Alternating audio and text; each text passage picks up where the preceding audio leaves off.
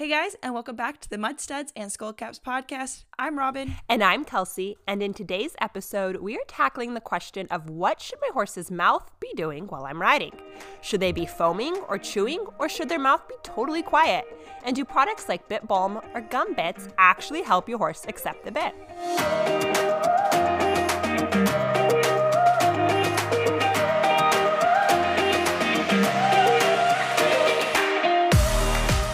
Hey guys, if you haven't already, make sure you check out last week's episode. We dig into the effectiveness of adjustable gullet saddles and how these saddles are not the total saddle fit solution they are advertised to be. Listen to this episode if you want to know why you have to be careful with quick change gullet systems. Want to help fellow listeners choose their next podcast to listen to? You can do this by heading on over to the Apple Podcast app to leave a review and subscribe to this podcast. This will make sure you will get notified every time we upload a new episode, as well as help others looking for something new to listen to find the perfect episode. First off, we have to say Happy Thanksgiving because this episode does drop on Thanksgiving, though we're not quite to Thanksgiving when we're recording it. We're like almost there. And it's important because this is a Thanksgiving-themed episode, in case you couldn't tell. That's true. That's where we got the idea. Bit butter, we thought, butter, Thanksgiving. Yep. Hand in hand. It's the same. Exactly. So today's episode, kind of what Kelsey already mentioned, is we're going to be talking about should your horse be foaming on the bit? Should they be chewing on the bit? What should your horse's mouth be doing when you're riding? And it's all kind of started off when we really started looking into the products of Gum Bits and Bit Butter. And I'm going to be talking about Gum Bits today, which are advertised as chewing gum for horses.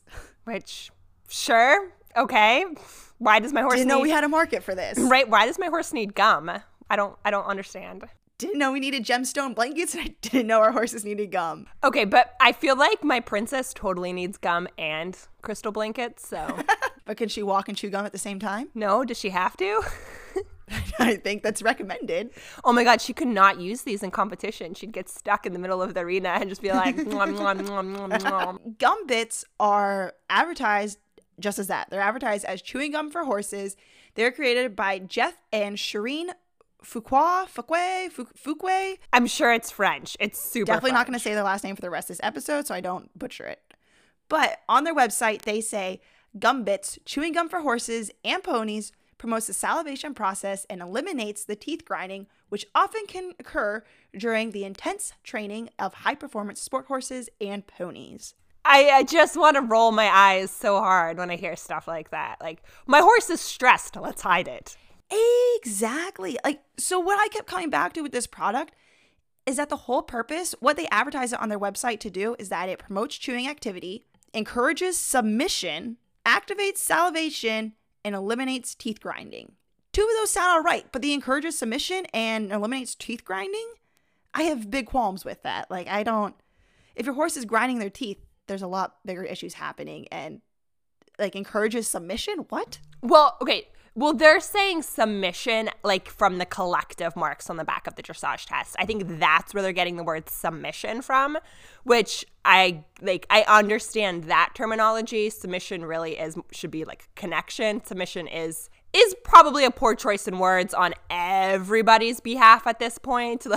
Yeah. I think we should have moved past that terminology when it comes to horses. So I think a better term for collective marks is connection. They do say connection. They say that this originally started off with the pure dressage world, mainly with dressage horses, under the idea to promote connection and help those dry mouth horses. So this product is made from FDA approved ingredients, which it only has 6 ingredients in it. It is sugar, beeswax, wheat flour, cornstarch, gum arabic, and natural flavor, which I assume the gum stuff is to hold it all together and creates the gum effect of it. And then the natural flavor is the stuff to make it sweet tasting.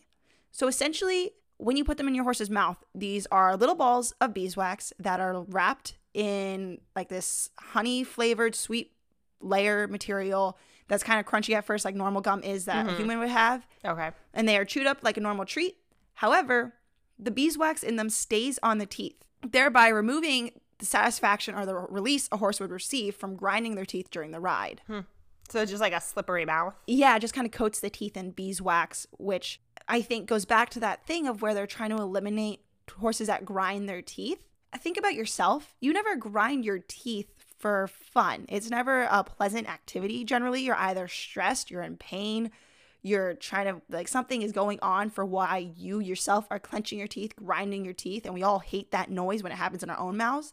So I can't imagine our horses prefer to replicate this and do it repeatedly. So the idea that horses take a joy in grinding their teeth and you put this beeswax on their teeth to remove that from them, I think you're not addressing what's actually going on. And in reality, you're taking away whatever they were getting released by grinding their teeth. You're now making it so they don't have that escape either. Okay, so a couple thoughts. First off, if they're grinding their teeth, that means their jaw is locked and there's tension in their like TMJ and underneath their poll. Like, it's not a soft horse that's grinding their teeth. A relaxed horse is not grinding their teeth. The second thing is you're assuming they're getting some sort of like hit from grinding their teeth, like cribbing or stall weaving, that this is how they're releasing their anxiety. What is that behavior? Oh, I cannot remember is it like stereotype behavior, stereotypical behavior? I know like for racehorses, it's really common for them to like reach their neck out and grind their teeth, like when they're in the cross ties, but it's a stereotypical behavior that's not desirable. No, it's not desirable, but I think what needs to be addressed and talked about is that it's a way for them to release their anxiety, or if they're feeling pain or something, they're not doing this out of enjoyment. They're not doing it right because they feel good and they want to run through the pasture bucking and now they're just going to grind their teeth. They're not doing it out of that nature. They're doing it out of a place of stress or anxiety.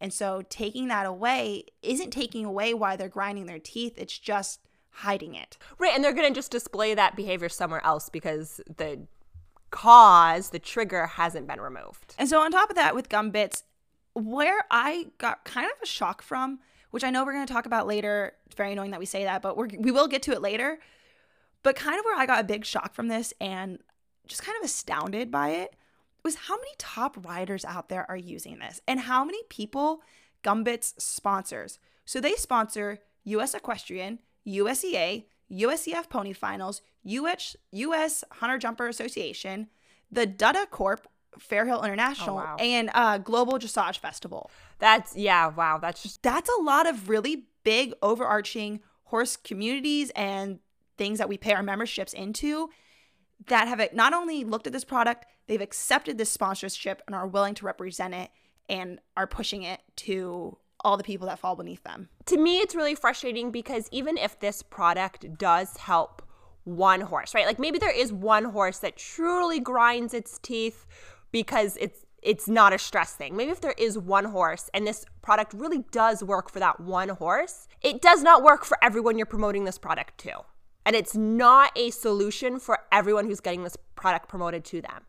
You know what I mean? Like there may be one horse in a million that this product could actually help in a good way. And that is not how you make sales. You do not make sales. You do not make a profit off of one person being able to use this product. So you're going to convince everyone they need it. Yeah. And it astounds me how many people are saying that, oh, I worked underneath a top Grand Prix dressage rider and she used it and loved it for her horses that grind their teeth. And they say how like all the kids in the pony jumpers and stuff are using this. And I just can't imagine it's so hard to fathom that they're pushing it to this many people and this many people are using it. And you know what? And what's so frustrating though is this means that there is a huge number of anxious, in pain, stressed out horses that you are trying to just hide in the competition world. And I'm going to say probably in the pleasure world as well. And I have nothing against competing. I love competing. I know we have definitely had horses that love competing as well. But you have to start to question that if we need these kind of products to hide our horses' anxiety and stress, is competing, or at least the way I am doing competitions or I am prepping my horse, the best thing for my horse. And that's what I find so frustrating is that these are US team riders. I found out about this product from Lauren Kiefer. She posted a sponsored Instagram post. And I love Lauren Kiefer. I love her personal philosophy. I've listened to a ton of interviews with her. I think she's a fabulous rider. But you are promoting this product to everyday equestrians who think stress is okay in their horse. And the issue with a lot of these people promoting it is you may be a really good rider who doesn't have a stressed out horse, but you don't make sales off of one really good rider. You know what I mean? Like you have to market that this product is a need and that my horse being stressed and grinding its teeth is normal, and you can cover it up. That is how these products get sold, and that is so frustrating to me. They're sold under this false guise, and I guess this kind of takes me into my next point, which is, why do we want to create this effect of a horse chewing on the bit, of a horse salivating around the bit? Why are top riders buying this? Why is there even a market for this to be sold? And it kind of comes back to this whole idea, your horse is truly relaxed in their poll and their jaw if they have visible foam and saliva around their lips and the bit. So it comes from this idea that true relaxation, you can confirm this by seeing saliva and foam around the horse's bit and mouth. And there's even one article that I was reading that says, horses should chew gently, introducing air bubbles into the saliva, which makes it foamy. The presence of foamy saliva on the lips is regarded favorably by dressage trainers as a sign that the horse is accepting the bit in a relaxed manner, accompanied by salivation and chewing. However, excessive saliva at the mouth could also be caused by a combination of excessive saliva production induced by the bit inhibition of swallowing by a combination of head positions and bit effects. So disregarding the horse that looks like they have rabies and is foaming at the mouth, we all go for this image of a horse that has some type of saliva around their mouth because we've been told by dressage trainers, we've been told in our dressage tests and by our marks, is that you want to see a horse with this foam, with this saliva, which is wild to me. It's crazy because, one, it doesn't take into account that different horses' bodies react differently. So to say that all horses should be foaming at the bit to prove that they're relaxed is a complete fallacy, because think about your own body. You don't sweat as much as the next person next to you. Your body doesn't react under relaxation the same as the person next to you. So why do we assume that all horses' bodies react the same under relaxation? Why do we assume that they will all demonstrate the exact same effects? No, and I totally agree. There are horses out there that have dry mouths and they don't salivate the same amount. There are horses out there that do drool normally a lot already, right? You have different saliva productions. But there's also, I think, a lot of factors that go into what creates saliva or foam in the horse's mouth. I think there's a lot going on there. But I have a theory about why we accept foam as being good. And so this is my theory.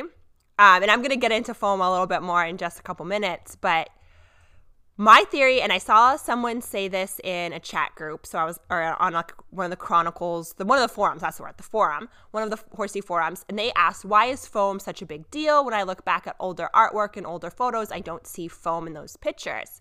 Is this a newer, 90s onward trend? And so I was like, well, is that true? And a lot of people said, no, it's not true.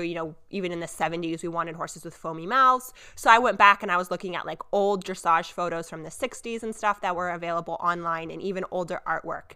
And I will say the majority of those horses absolutely were foaming in the mouth. This is not a new thing. But there were a couple common themes I noticed. Theme one is most of those horses in those older photos that I could find, and of course, just a Google image search is not all the photos in the world, but most of those were in a double bridle. I think this plays a factor. And most of those horses were so hollow throughout the back and the withers, like disgustingly hollow.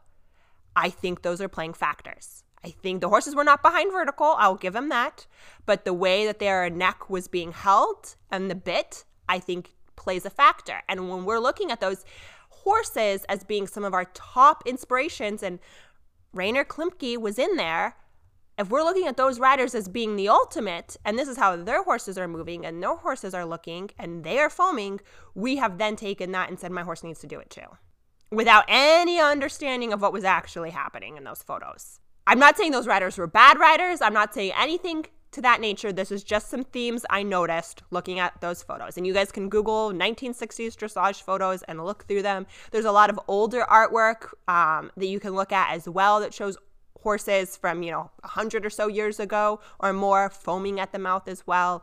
Some of the themes I was noticing was these horses don't look like they're moving through their body correctly, and they all are in double bridles.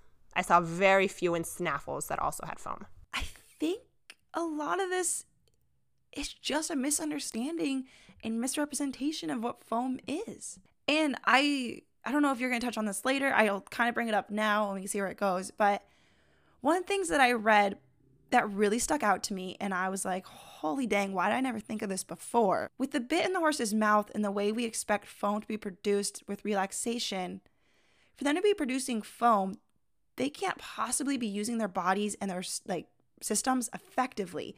Because for this foam, you're asking the horse, they're supposed to be mimicking almost eating, like this chewing motion. They're supposed to have the saliva being produced that's almost simulating the fact that they would be eating. And it's utilizing that system when you're also asking them to be working in high intense situations that should be using their endurance system. And it just, think of yourself eating and breathing at the same time doesn't generally work out very well. So why do we expect our horses to do this? It's such a weird conundrum that I started realizing with gum bit, especially being chewing gum for the horse, that you expect them to be chewing throughout these high intense rides. And I started looking at pictures of jumpers and jumpers foaming at the mouth. And I was thinking, like, if my horse is out across country or I'm jumping, I don't want them foaming at the mouth because that means that my horse is not using her system correctly. I don't want this happening. Correct. Horses are unique, unlike humans who, I'm not eating right now, but there's saliva in my mouth. Horses only produce saliva when they're chewing. They only produce saliva when they're going to eat. So like they have to be chewing on maybe wood or lead ropes or things, but that chewing activates their saliva glands and that activates their digestive system. Now we typically recognize that a horse that is in that digest and rest nervous system is a relaxed thinking horse because your other the parasympathetic is digest and relax. I always get them confused. Parasympathetic nervous system is for how the body operates in a relaxed state. It's the rest and digest system. It's essentially how we live without any stressors applied. Where the sympathetic nervous system is how they operate when stress is applied, when there's either like a fight or flight response kicked in, but it also is activated during rolling, walking, excitement. It's not always a bad thing, but it's when they're no longer sitting at a place of rest. Right. And so when they go up to their sympathetic nervous system, they stop salivating and they stop chewing. And so we recognize that chewing and saliva means my horse is relaxed.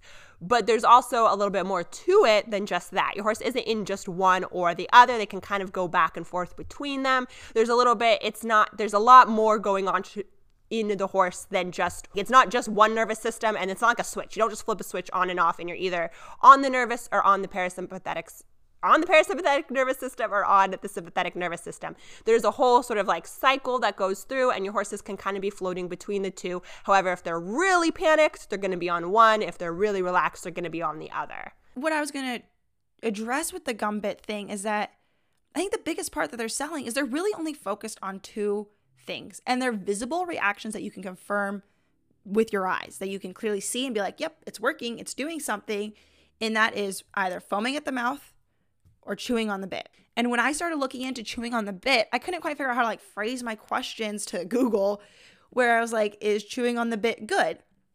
I'm trying to figure out, is there positive endorphins? Does a horse receive some sort of like positive feedback from their body when they're gently chewing on the bit? And there's nothing about that. The closest that I could find that really talks about this is the licking and chewing that we always talk about with working on horses on the ground.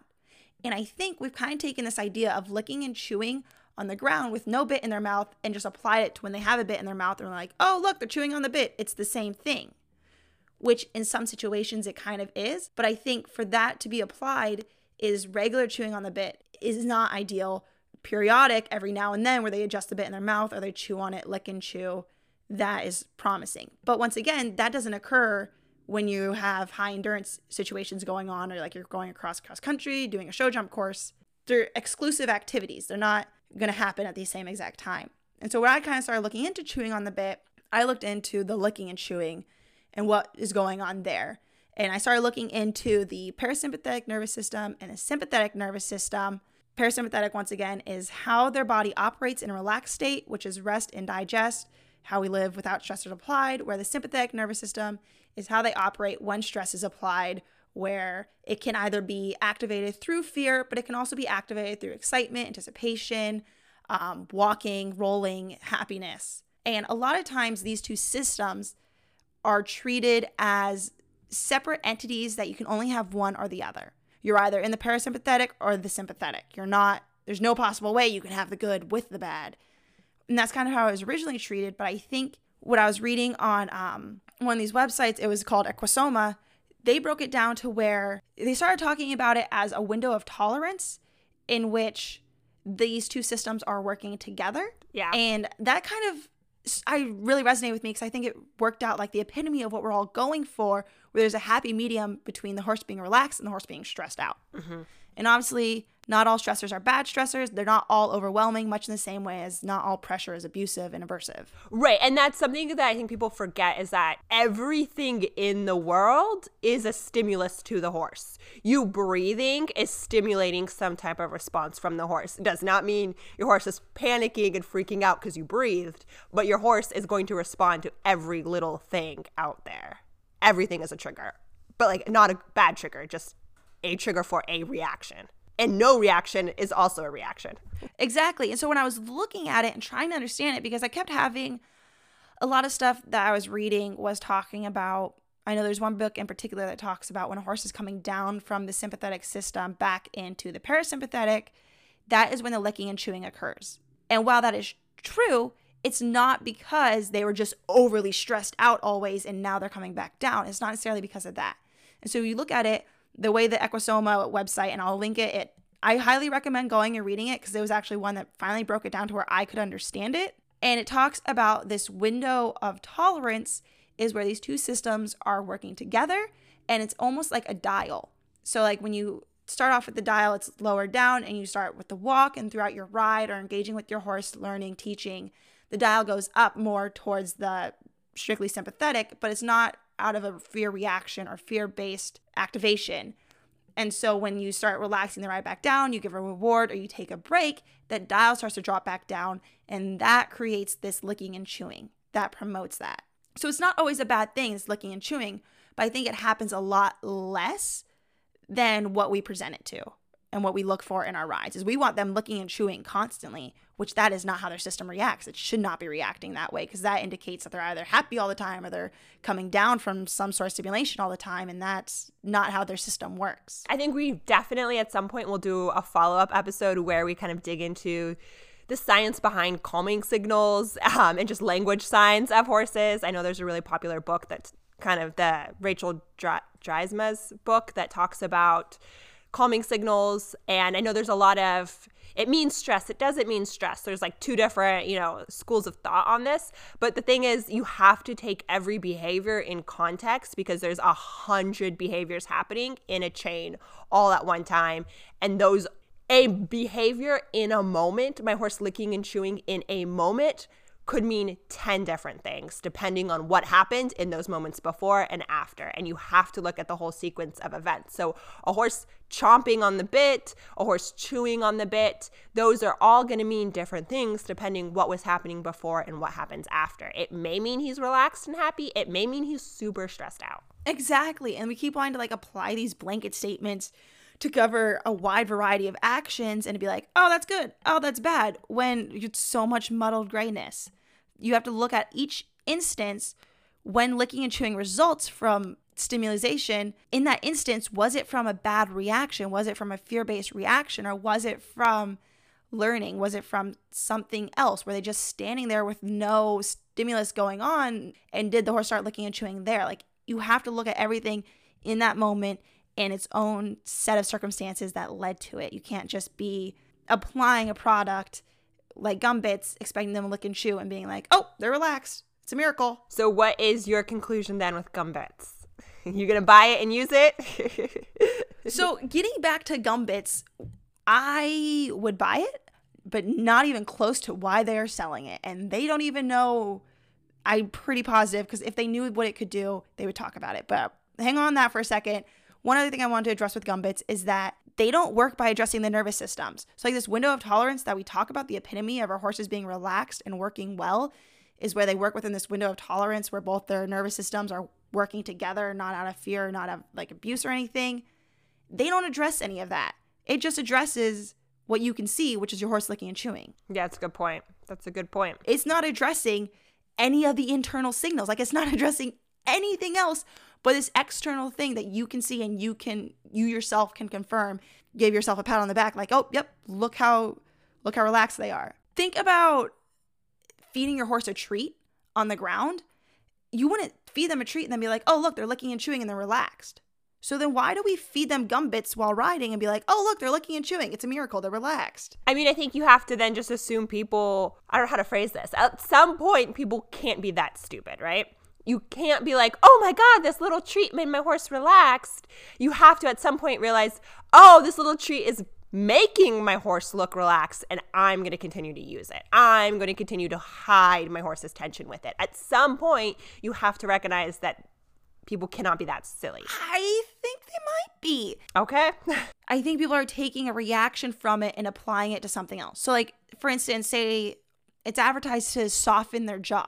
The horse isn't softening their jaw out of relaxation. They're disengaging to interact with the new stimulation that you just put in their mouth. They're not softening in their poll or their neck. They're not more malleable because they're focused and you have a better connection. They're disengaged with you, distracted because they're playing with something in their mouth. And then on top of this is where I got really frustrated with it, was when I was thinking about how the horse's system works. On top of this, how are we expecting them to interact with the gum and chew on this and then perform high intense activity and use their systems effectively and be able to breathe effectively and everything? Like, it doesn't make sense. So that's a good point. With gum bits, does it say anything like do not use during cross country or do not use during high intensity workout? Because no, it's sold for this. It said in the very beginning, promotes the salivation process and eliminates the teeth grinding, which often can occur during the intense training of high performance sport horses and ponies. This is sold for use in competition. Okay, so for those who aren't aware, for a horse to breathe and use the respiratory system efficiently, they actually have to seal their mouths. That's the reason a lot of times when you see a horse, say they grab something off the ground that spooked them, like a flag or a stick or a plastic bag, and you see them lock their mouth shut on it, and they don't drop this thing, even though they're clearly terrified of it. I think there's a video on YouTube, right, of a horse with a plastic bag and their mouth and they're chasing all their friends around. And my horse does this all the time. He'll grab a rope or he'll grab something and then he bolts and I'm just left there saying, Hudson, let go of the rope, you stupid horse, let go of it. But he can't. His sympathetic nervous system kicked in and it locked his jaw and sealed his lips so that he could breathe efficiently. So horses that are competing, especially thinking about racing or cross country, need to be able to seal their mouths to breathe efficiently. And we're not getting into whether you can do that with or without a bit. You cannot do that if you're chewing on gum bits. You 100% cannot do that chewing on gum bits, which is where I get so frustrated with them. Like, to kind of finalize my thoughts, I know I've been going forever on this one. I would never buy gum bits to use on my horse while I'm riding. I would not. Okay. What gum bits are good for and what, like, I don't understand because if they knew about this, they without a doubt should be promoting it. Here's where gum bits come into play. Colic, post-colic surgery. I was looking at something and it started addressing like the function of a horse chewing on the bit and that this actually is beneficial for them after colic surgery. There's a thing that can occur after colic surgery and it's called post-operative ileus. I looked into it a little bit, got very confused. I can't fully break it down for you, but essentially what I understood was this is where the intestines react to the shock of the surgery by failing to regain mobility. It means the gut contents cannot be moved, gas builds up, and the tissue can die. Sometimes this results in the horse needing a second surgery, which oftentimes does not have good results and can be quite fatal. And what this does, gum bits or this motion of the horse chewing, what they said in the, it's like this colic surgery they looked into afterwards is that some sort of sham feeding that causes the horse to chew without loading the gastrointestinal tract with food is beneficial in improving gastrointestinal mobility, thus preventing or treating post-operative ileus. So if my horse ever had colic surgery, I would 100% use this. If my horse ever had colic and afterwards, and I need to promote that salivation, I need to promote this stuff just promote that system being activated, I would without a doubt use this. Interesting. But nowhere on their website do they ever think of this, consider it. And this was on a completely different study that they were doing on a horse chewing on the bit and that it promotes kind of a similar effect. And they're like, it's essentially the same thing as gum for humans. And I was like, oh, so like gum bits, gum for horses could work. Yeah, you think if they knew about that, they would definitely want to promote that.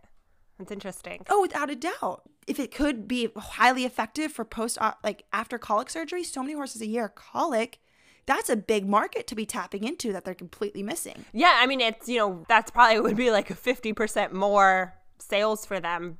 Hopefully they would realize that promoting it for riding is silly and they should not be doing that and switch to the post-colic surgery, but that's not where the money's at. Also, some of the things they've written on their website is weird. Like, one of the things they said, and this is a direct quote off of them, is dressage people like how it helps stop the grinding noises that can affect their scores lower. Ugh. They also said, pony riders like how the gum creates salivation, which helps ponies stop dry coughs and to not pull the kids out of the tack. Oh, good God. That is so disgusting. I'm sorry. I am so sorry. I have no problem with you wanting to compete your horses. I'm so happy that you want to go to shows and compete your horses. I'm so jealous, honestly, because I don't have a horse right now that I can show on. So that's not where this comes from. It comes from not addressing the true problem. That you have a stressed horse, you have a horse with some sort of respiratory issues, and you're like, we can hide it so no one knows. Exactly. Like, dry cough? How did you ever intend to fix a dry cough through gum?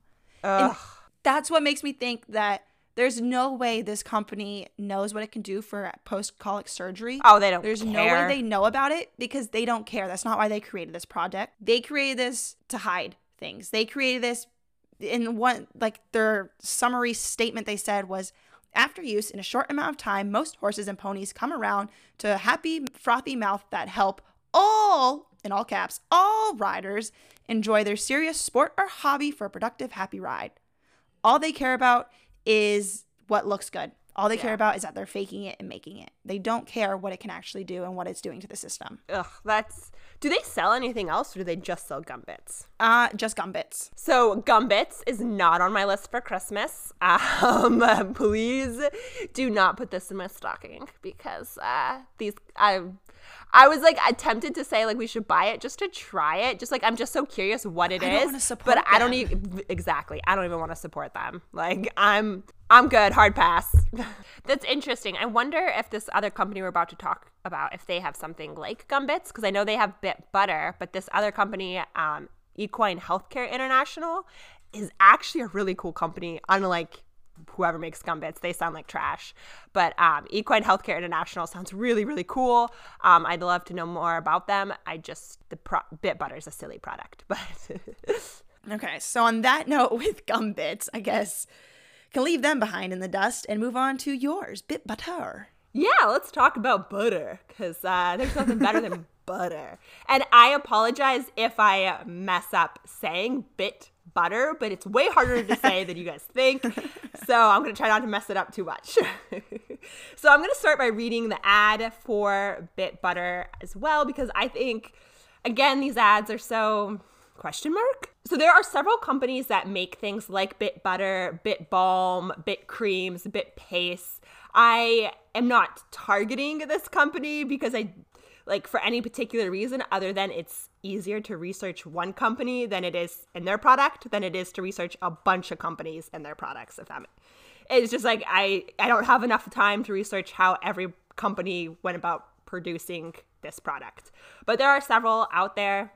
But I am going to be talking about the original Bit Butter, which is produced by Equine Healthcare International, which actually looks like a really cool company. We'll talk about them in a second. So this is the ad on SmartPak's webpage for Bit Butter. The original Bit Butter special formulation provides soothing care to replenish moisture for dry, calloused, unresponsive areas of the horse's mouth. Enriched with a quote, mouth-softening complex, this palatable blend of natural butters, essential oils, and unique flavor encourages acceptance and improves focus on the bit. Favorite features: soothes dried areas of your horse's mouth, palatable, natural butter and essential oils. Basically, this is a cream or like a paste that you would apply to the corner of the horse's mouth as well as the underside of the bit. And looking at the ingredients list, it looks like an organic lotion or an organic chapstick. In fact, it actually is chapstick. This company, they're Equine Healthcare International, EHI, as well as Effel, who also makes a version of this, have both come out with their human Bit Butters and Bit Balms, which is just chapstick. So it's got like It's got mango butter, peppermint oil, beeswax, vitamin E, soybean oil, shea butter, and jojoba.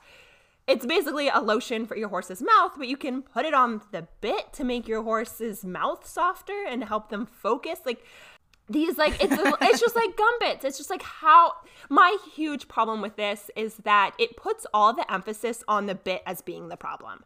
My bit somehow is poorly designed. My bit is like messing up my horse's relaxation. And I just think that's such a false statement. Like, your bit is not the problem. Like, trust me on this one. You can have really rough hands and therefore your bit is the problem, but putting mouth softening complex on a snaffle bit in a kid with really rough hands is not going to make your horse relaxed or happy. Like, you didn't solve the problem at all.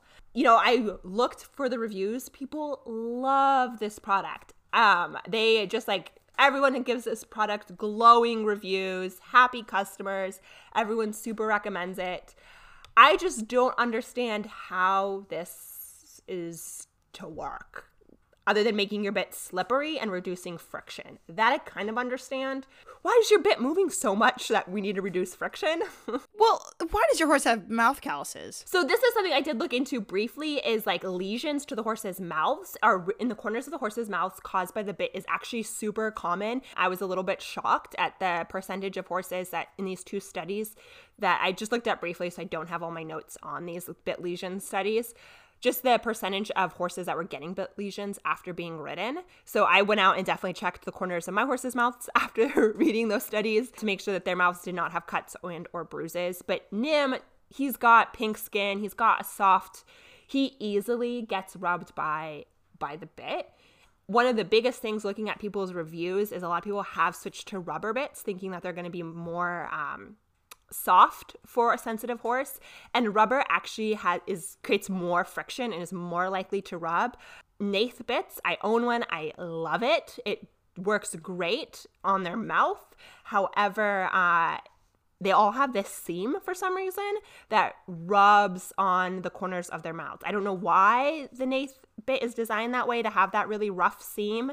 Yours has it, mine has it. I don't understand. That's like a huge design flaw of the company. So and I don't think they're expensive bits, but I don't think Nath is around anymore. I think Hermspringer now produces their bit. I'm not sure what happened there. But you can't find Nath bits. But Hermspringer has the exact same bit, but just under their name. My issue is that if your bit is rubbing and causing lesions and things like that, not that that's what this product's advertised to do, it's advertised around making your horse accept the bit.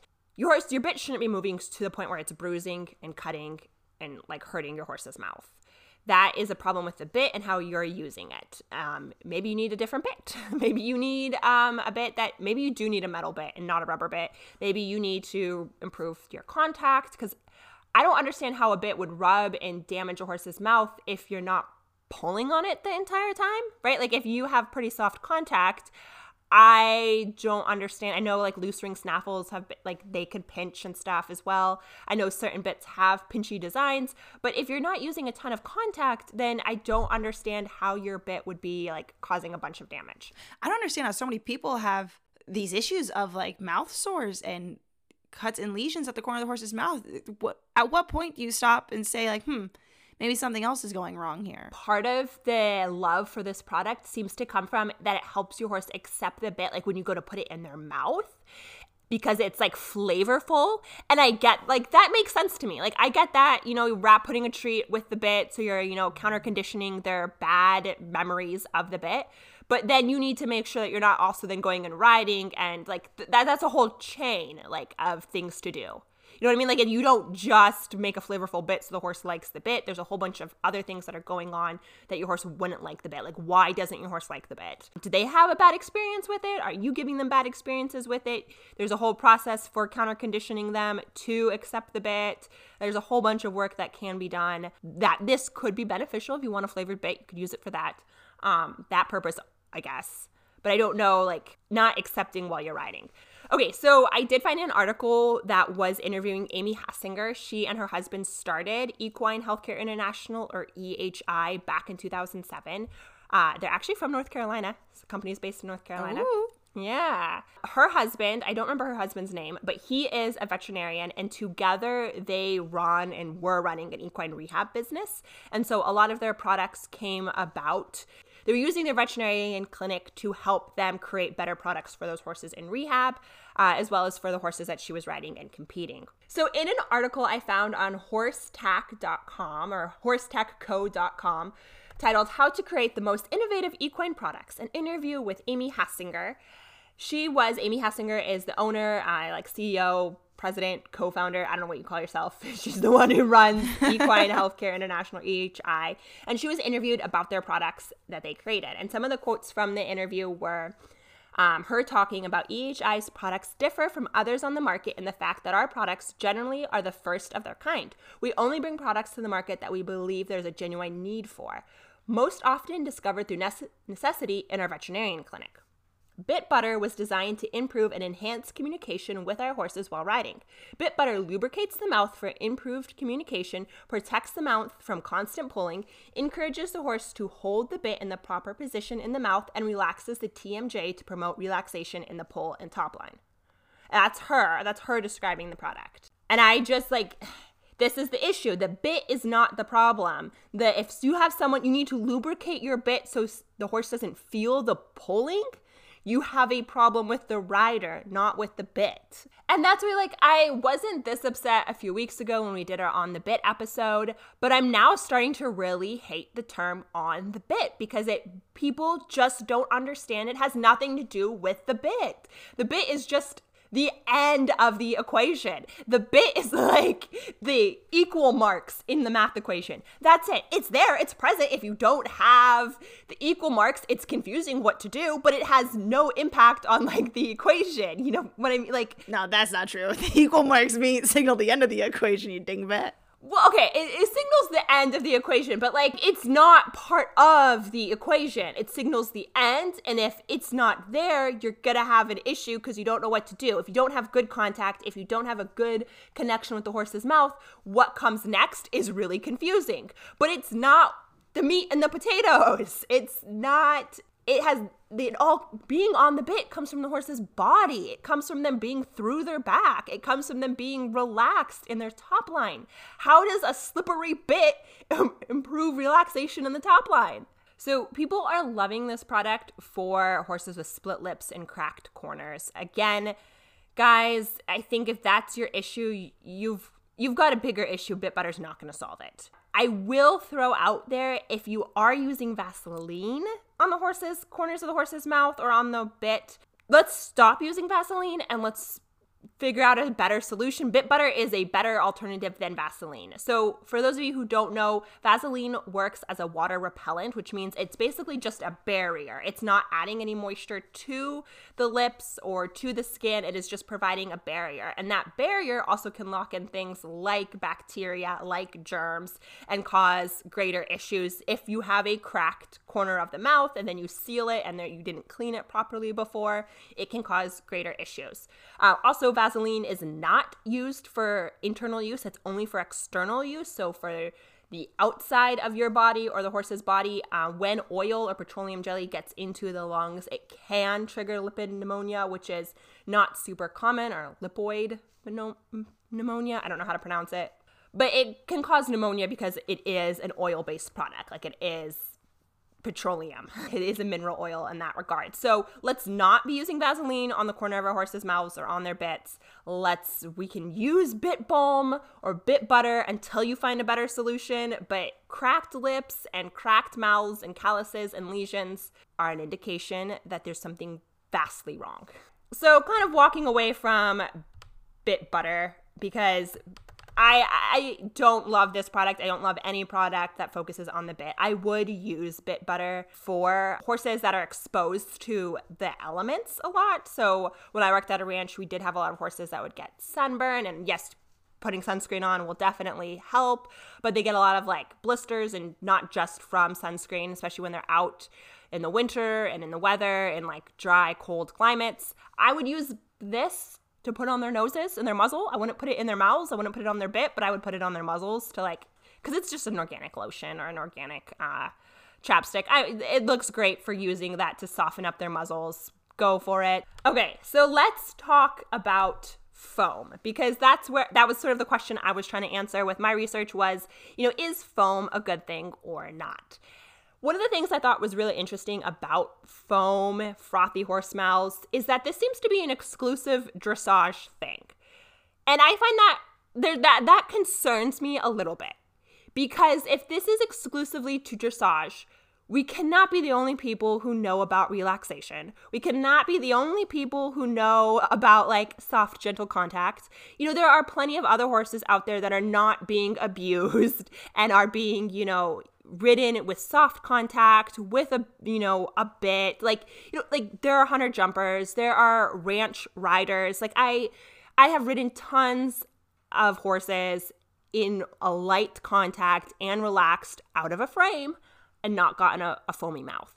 So the fact that this is exclusive to dressage does kind of makes me question it. And I know there's lots of images. I have seen pictures of jumping horses. I know it's not exclusive to dressage, that other horses do foam at the mouth. But it's where you get presented this idea. Like, it's where you're introduced to it, I feel. Yeah, and I see lots of comments all the time, like, I never knew about foamy mouths until I started riding at a dressage barn, or until I started riding dressage. And dressage always seems to be the key catalyst here.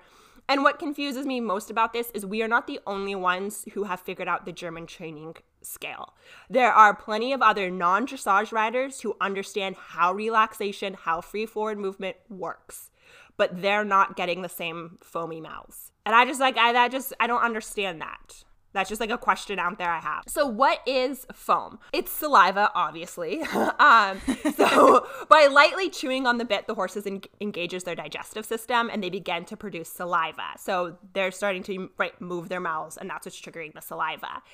Saliva, as well as sweat, has what's a protein in it called lathrun, which, as you guessed it, when friction and air is added, it lathers. So it's this protein, the same thing that when you see a horse, that a horse froths between the butt cheeks or on the neck from the reins rubbing. It's the same protein that's being triggered by air and friction. So those two things together froth this protein. And so we typically see foam in the horse's mouth as a sign that, their jaw is relaxed. And that's because of the location of their saliva gland. So guys, I'm so bad with words. Parotid gland is located sort of in the back of their jaw, at the top of their jawbone, and this is what produces the most saliva. And it also is kind of like a trigger to the other saliva glands, which there are 4 of them in the horse's mouth. There is the mandibular, which is lower down on the bottom of the jaw.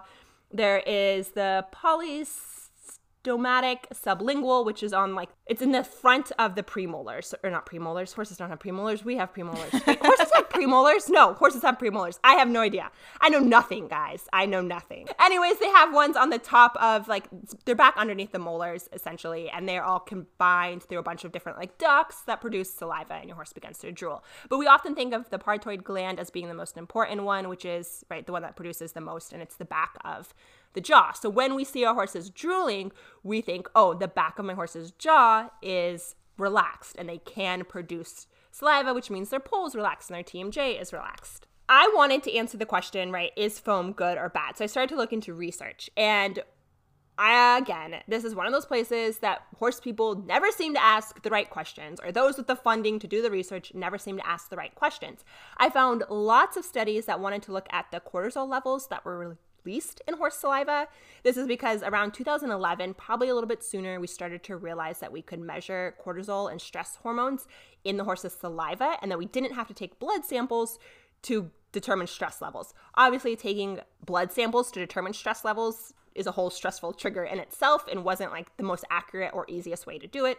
So scientists hypothesized that they could get it from the saliva, and that is true. You can get stress hormones from the horse's saliva. You're just not going to get them at the same rate you would from blood. So blood's going to be a lot stronger because stress hormones are released directly into the bloodstream and not directly into the saliva, but they do appear in the saliva. So a lot of studies have been focused around cortisol. I found a couple of different studies. I would definitely, if you're interested at all in understanding how cortisol is released throughout the horse's day and what the trigger is, please read the entire study.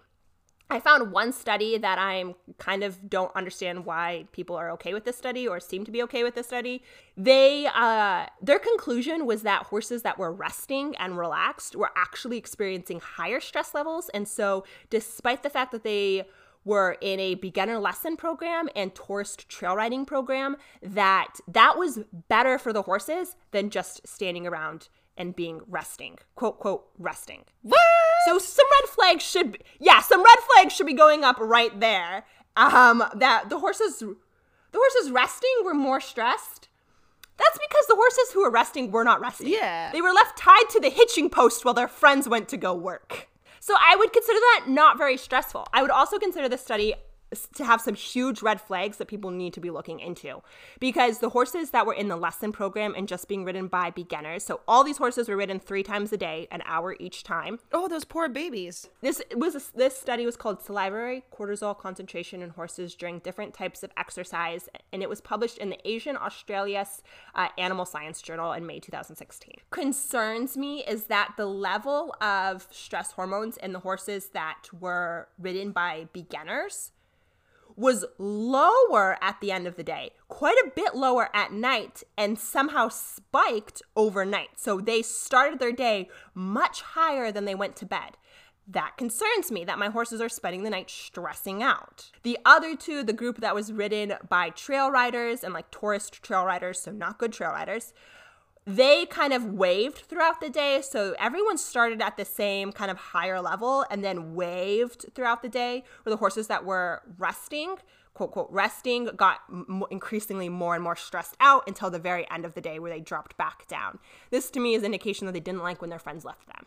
I would definitely make sure you're reading through if you're interested in how stress hormones are released throughout the day and what the trigger is. Make sure you're reading the complete study, because that study is not a very good indication of horses' stress levels. And they thought, like, their conclusion was that hassle from beginners, inappropriate posture, and emotional yelling was better than resting. Oh, that's a horrible conclusion. That's a horrible conclusion, and I would say no. There's another study that was done in 2011 that looked at cortisol concentration in the saliva of horses subjected to different kinds of exercise. This one was done in Poland, and it actually looked at a group of truly resting horses compared to show jumpers, dressage horses, and 3-day eventers that were going to the 5-year-old championship. So they were competing and at a show. This study did find that those eventing horses were much more stressed after their exercise than they were throughout the day, and that eventers experienced more stress throughout the day. However, show jumpers got really stressed. Like, show jumpers held more stress throughout the day, where eventers spiked much higher after their ride. So there's a lot more. So show jumpers are more stressed. Dressage horses were pretty level and pretty cool. Eventers were super, super stressed after their ride, but were pretty chill throughout the day, which I think most of us are like, yeah, I know that already. Like, I didn't need a science experiment. But the reason I bring up these ones when we're talking about foam is it's only one more step for a researcher to add a category about foam to these studies, because I want to know if does the eventer produce more foam? Does the dressage horse produce more foam? Like, what is the relationship between foam and stress? And is there one? Is there not? You know, maybe the stress hormones being released has nothing to do with the amount of foam. Maybe I cannot tell, but I would be curious to know, can I tell good foam from bad foam? That's what I would be curious to know. And this study feels like it's in the right direction, and you just have to add that checkbox or that description to your research. Interesting. I'd also be wondering about the stress, how much of the stress was good stress and how much of the stress was bad stress. Because, right, not all stress is bad, but obviously a giant spike in it is not promising. No, absolutely. So that study just looked at cortisol levels. I did find a study in 2019 that was starting to understand that cortisol is not the only stressor, not the only stress hormone, that there are other hormones that a horse can release when they're stressed. And they're starting this research now, is to look at the other things. And not only are there other stress hormones, but there's also emotionally relaxed hormones that a horse can release. So a study that was done in 2019, and it was changes in saliva analytics correlate with horses' behavioral reaction to an acute stressor, a pilot study. So this was 2019. They started to look at these other things. So they looked at I'm just going to count the number because I'm not going to say it. They looked at 6 different hormones that a horse can release while being stimulated. And they found that some of these were stress hormones and some of these were not stress hormones. And so I think that's awesome if we can start to move that research and stop to think. I think we sometimes oversimplify things and think there's only cortisol. Cortisol is the only thing that exists in the horse. It's the only thing that's happening. Cortisol is triggering sympathetic. It's triggering parasympathetic. The level of cortisol. And the truth is, and how we were trying to say earlier, is that it's not that simple. That dial is all of these hormones working together. So again, that study doesn't have to directly do with foam, but I think bringing foam into that research should be done and could be done. So the other research that I looked into was swallowing. Because swallowing actually plays a big factor in foam, your horse's ability to swallow. And I'll conclude with I'll say that for the conclusion, but swallowing. So there was one study done in 2005. Why there's not more studies and more people looking at this, I do not know.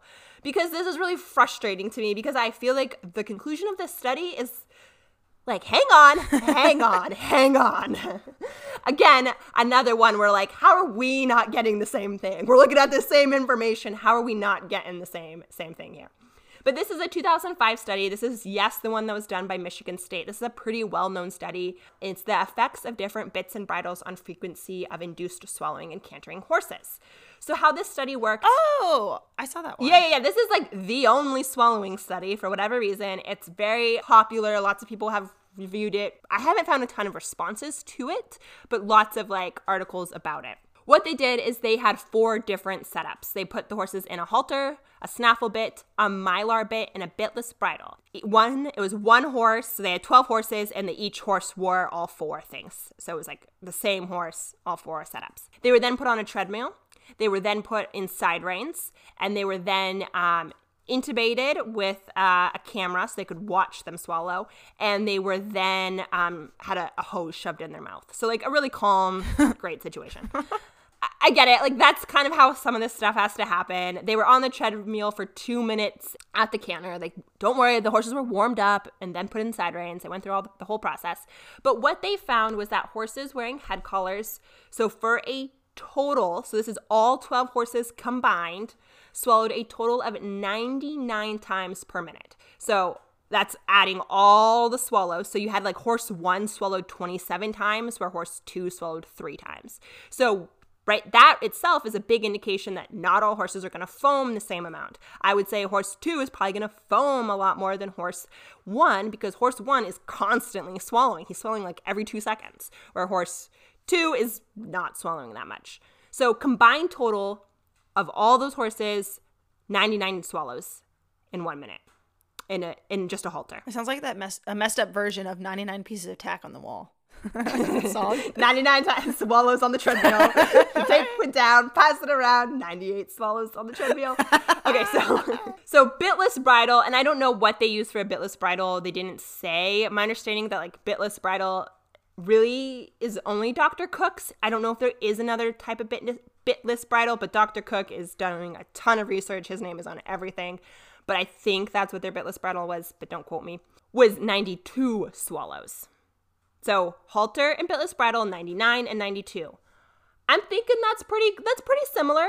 However, horse 1 swallowed 27 times in a halter and 5 times in a bitless bridle. I don't know what's going on with horse 1, but someone check that he's okay. Oh my gosh.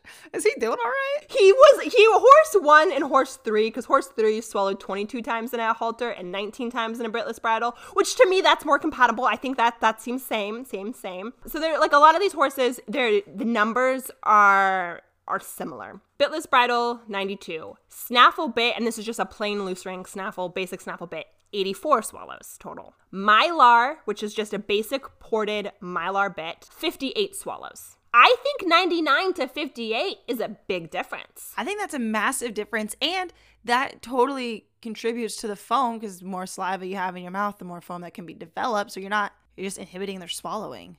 That's all I'm getting from this. And this brings me back to the double bridle thing I mentioned earlier. Oh, yeah. The double bridle may be interfering with the horse's ability to swallow. The conclusion of this study was like, maybe the bit affects the horse, but I think all horses are different. Horse one maybe, but not the I rest. think all horses are different too. I'm not like, and that's what we were saying is that the amount your horse is foaming is probably going to be very different than their neighbor because, yeah, all horses are different. But 99 to 58 is a bit of a difference. I also want to point out some of these horses swallowed a whole heck of a lot less in a snaffle than they did in a Mylar. This goes to, I think, all horses' mouths are shaped differently. All horses, right, like there's a difference. And so the theory is that tongue pressure, a bit that sits on the tongue, interferes with the horse's ability to swallow. So that would be like a single jointed snaffle, or I guess a double jointed snaffle as well, that sits on the tongue, would be affecting that horse's ability to lift their tongue to swallow. I would love to see some more research than this one study from 2005. I would love to know a little bit more. And all of these horses were in side reins, which is important to note. They were all bending and flexed at the poll. Looking at the images that were available, these horses definitely have a V in their throat and not a U. Okay. I don't know how you would incorporate the U into, like, how would you get a horse to truly lift and do all of that stuff and be hooked up to this machinery? Regardless, the studies are going to be a bit flawed in that respect because I'm going to go out on a limb here and say there's a big difference between my horse being with a shut down throat because they're overflexed and a horse that's lifting correctly through their neck and is open to the throat. I'm going to say there's a big difference on their ability to produce saliva and swallow. So yeah, these horses were well hooked up. They got a camera up their nose. They've got a tube up their mouth. They're like tied down. It's like there was a lot going on. I bet their cortisol levels were high. I wouldn't even want to know what their cortisol levels are. But I think, this is something I would love to have an added box that says horse number 1 foamed 0. Horse number 2 foamed a ton. Like, I would love to have a little bit more information with these studies saying what was the foam, what was the drool, what else was going on to know, okay, so this horse can't swallow and is foaming a ton. Like that, I would love the research to go a little bit further. What about Dublin? Like, think about Dubs. He had an entrapted epiglottis, and that affected his breathing, and he used to foam. He was probably our one that foamed in the mouth the most often. Yeah, so Dublin can't swallow. Exactly. Wow. And there's some research that I read by Dr. Cook, and then I accidentally X'd out of it. And now I'll have to go back and find it. I hate when that happens. That racehorses, damage to the soft palate is really common in racehorses, my horse Dublin included. And that he was hypothesizing that this is actually being caused by the bit and the horse not being able to swallow correctly while racing. And that he was really annoyed with current research that was looking at it being a disease and trying to figure out what the disease was. And he was like, the disease is the bit. Oh my goodness, how interesting. And I have to say he's probably correct because this isn't a common problem outside of the racing industry. So if it's not a common problem outside the racing industry, we're thinking either only thoroughbreds are subject to this disease, or we're thinking maybe there's something else going on. So many things to think about. We're going to have to do a bit versus bitless episode where we address all this. Absolutely, you're going to have to, because I do think, I think for so long, bitless was like, oh, you woo-woos. And now starting to do this research, I'm like, okay, so gotcha. I'm not saying don't ride your horses in a bit. I'm just saying riding your horse bitless or in a hackamore is not as woo-woo as you think. There's some real science there. But I think it's different than how they're presenting it to you. Like how people push you as bits are abuse and then you go to this, but they don't present. I think it's different, the logic behind why we're starting to, all this information, this research that we're doing, my mindset is constantly changing. Yeah. And now I'm just rethinking of the bit that I use on Trin. How is this sitting against her tongue? And now that I think about this, I'm like, why did I never think about if I hold a bit in my mouth? Obviously, I'm struggling to swallow. But then bitless has its own conundrums and issues with the nose bones and soft tissue. Yeah, and I'm going to throw Dr. Cook under the bus for a second because his research, he's got a ton of it, and I'm sure it's all really good, but he definitely comes from a very biased outlook. Yeah. And his research is calling bits basically 4-letter words in the title of his research study. And it's okay, so we have to be a little less biased when starting this experiment. So I think he's done a lot of great research, but there's also a lot of that's a bit, okay. And I think that's the problem with a lot of these things is, somewhere in the middle is okay. But you see so many people going the opposite directions and going to the extremes, and in the extremes is not okay. And that's why I like Tick Maynard. His book is Somewhere in the Middle is Horseman. And I just love that quote, because it reminds you that you can go extreme either direction and you've lost it. You have to kind of be taking in all the information and sifting through it, and you're going to constantly find yourself somewhere in the middle. Just kind of lost, wandering around in the middle I guess this is it for now. In conclusion, is foam good or bad? I found a July 2020 article from Eurodressage's webpage, which you've got a couple really cool blog posts. I definitely recommend checking them out. This article was titled Functionality and Equitation, Look at the Mouth. And they break down foaming in the mouth in 3 categories. The first one is dry mouth. The mouth is dry at the beginning and during and at the end of the work. The horse is usually tense and moving with stiffness. The very foamy mouth. Foam is found on the neck, the shoulders of the horse. The horse can't swallow normally because of the quality of contact, the frame, and tightness of noseband. And then 3, the fresh mouth or good mouth. The horse is relaxed and there is some saliva, like wearing a light foamy lipstick. The foam is even on both sides. And I think that is probably the best we're going to get when it comes to foam, is that these big frothy mouths we're seeing are bad. That is a horse that cannot swallow. There's also some maybe not, I don't know if research, but some questions around, is the saliva gland being pressured by that overflexed position and producing additional saliva? I think at the end of the day, any horse that is foaming, whether it's the little bit of lipstick foam or not, is a horse that's not swallowing properly. That is up to you what you decide to do with that information next. I am more concerned with my horse's relaxation. I am more concerned with them being in front of the vertical. I am more concerned with their overall top line than I am with foam or not foam at this point. I don't think it matters one way or the other. If my horse suddenly changes and is doing excessive amounts of foaming, I may need to question my bit. I may need to question the position I've been riding my horse in. Sorry, guys. I just don't think foam is as great of a thing as we think it is. I don't think it means much of anything. A horse with a bit in its mouth and that's lightly playing with it is going to drool, but I don't think that means anything. 100% inclined to agree with that. And I think we have a very big misconception on the chewing of the bit and the foam. And I think we need to take a closer look on how the foam is created and the inability to swallow. I think that's a really big deal that we just kind of forget and drop. Right. A horse should be able to produce or to swallow whatever saliva they produce. Go up to your horse right now. Are they drooling all over themselves while they're standing in their pasture or paddock?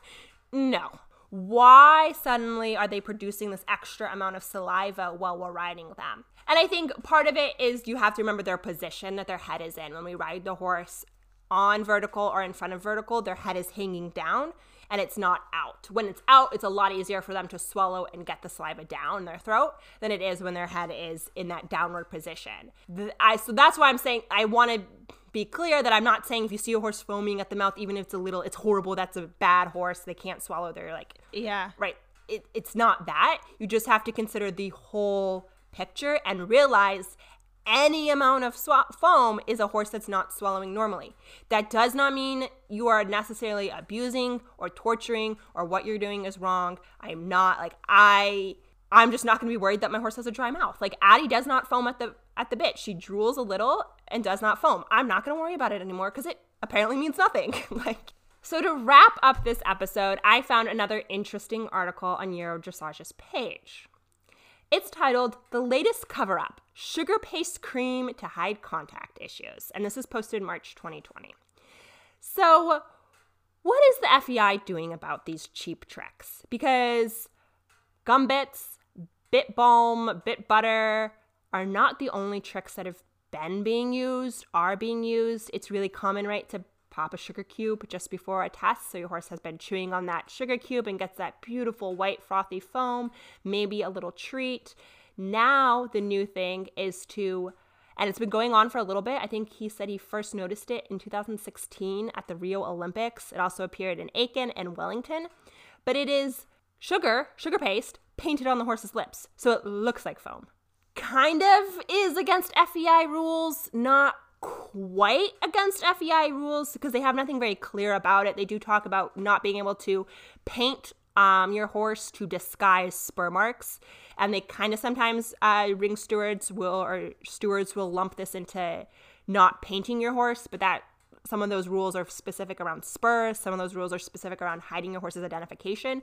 So there are rules about not painting your horse, but there's no rules about painting your horse for hiding contact issues, like nothing about foam. So in his interview, in this article, he talks to Van Dale, who I think is an FEI veterinarian. He says, you can't apply anything to hide something in an extension to cover up an issue. This is not honest.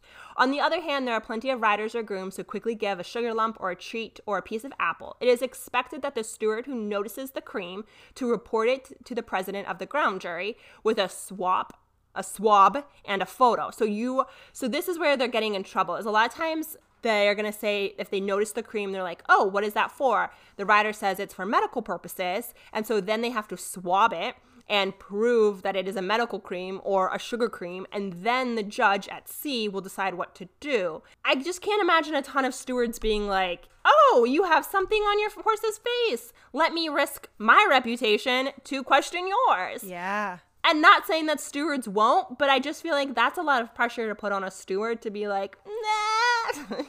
The person who's, just hanging out, like, I'm going to risk my reputation, and turns out, like, oh, maybe it was veterinarian cream. My horse does have cuts in their mouth, which is a whole other question. Why does a horse have cuts in their mouth that need to be covered in white cream before a ride? In addition, so a horse should be penalized when they open their mouth and stick their tongue out. So if your horse has a treat, bit creams, sugar paste on their lips, they're prompted to open their mouth and maybe lick around. So are these things very useful if the FEI rulebooks are being enforced? Right now, at the General Assembly that they had, I think it was 2019, the General Committee, FEI is looking into this white foam specifically, not necessarily into gum bits or bit butters, though they may be next. In their little General Committee notes, they're going through all these new rule proposals. It's like a 53-page document, and they do have a little comment somewhere about things they're considering for future years is white foam. We understand the issue of how to monitor the use of white foam in competition. Maybe it would be good if the vet committee or the steward general could be involved to find good wording as well as a way to monitor it. CDs, does this need to go into the rules or something? That's the thought the FEI has put towards it right now and where it currently stands. So this is about sugar paste specifically and the painting on the horse's lips, but it could at some point, depending how that rule is written, extend to gum bits and to butter pastes and butter creams or whatever. I don't think it will. I don't think it will because it's probably it's too easy to hide those. And I think those products are made to be hidden. That sugar paste is too obvious that it got caught. Do you have any final thoughts you want to conclude with, or are you good with signing out? I'll let you guys put together your final thoughts. What do you think about these products, and are these products you use or are likely to use? What do you think about foam in the horse's mouth? Is this something that you think is good? Like, I'm curious to know, because this would be a big change from what we've all thought when it comes to dressage. With anything, don't just take our words at face value. We supply the links for all the research studies that we read, the forums that we get any type of information from, other people that we've been collecting information from. We share it because we want other people to do their own research and look into it and get educated along with us because it's fun. But we really appreciate you guys sticking with us throughout this entire episode. If you have any questions or comments, if you have future discussions if you have future topics you want us to discuss, send us an email at mudstudskullcaps@gmail.com, or you can reach out to us on Instagram at mudstuds_skullcaps. We finally had our first person that reached out to us with a topic, and I was so excited. So shout out to that one person. Don't say it like that. Jeez, we sound desperate and pathetic. Well, I am. I got so excited, man. Someone actually reached out. Like, it's crazy thinking that people listen to this that aren't us and are getting information. Like, it's wild. It is wild, and it's like no pressure. But yeah, so if you guys foam, no foam, let us know. Feel free to leave a review on Apple Podcasts, subscribe, tell a friend. Have this discussion around Thanksgiving at your barn. Foam or no foam? And on that note, stay safe, stay classy, and stay in the saddle.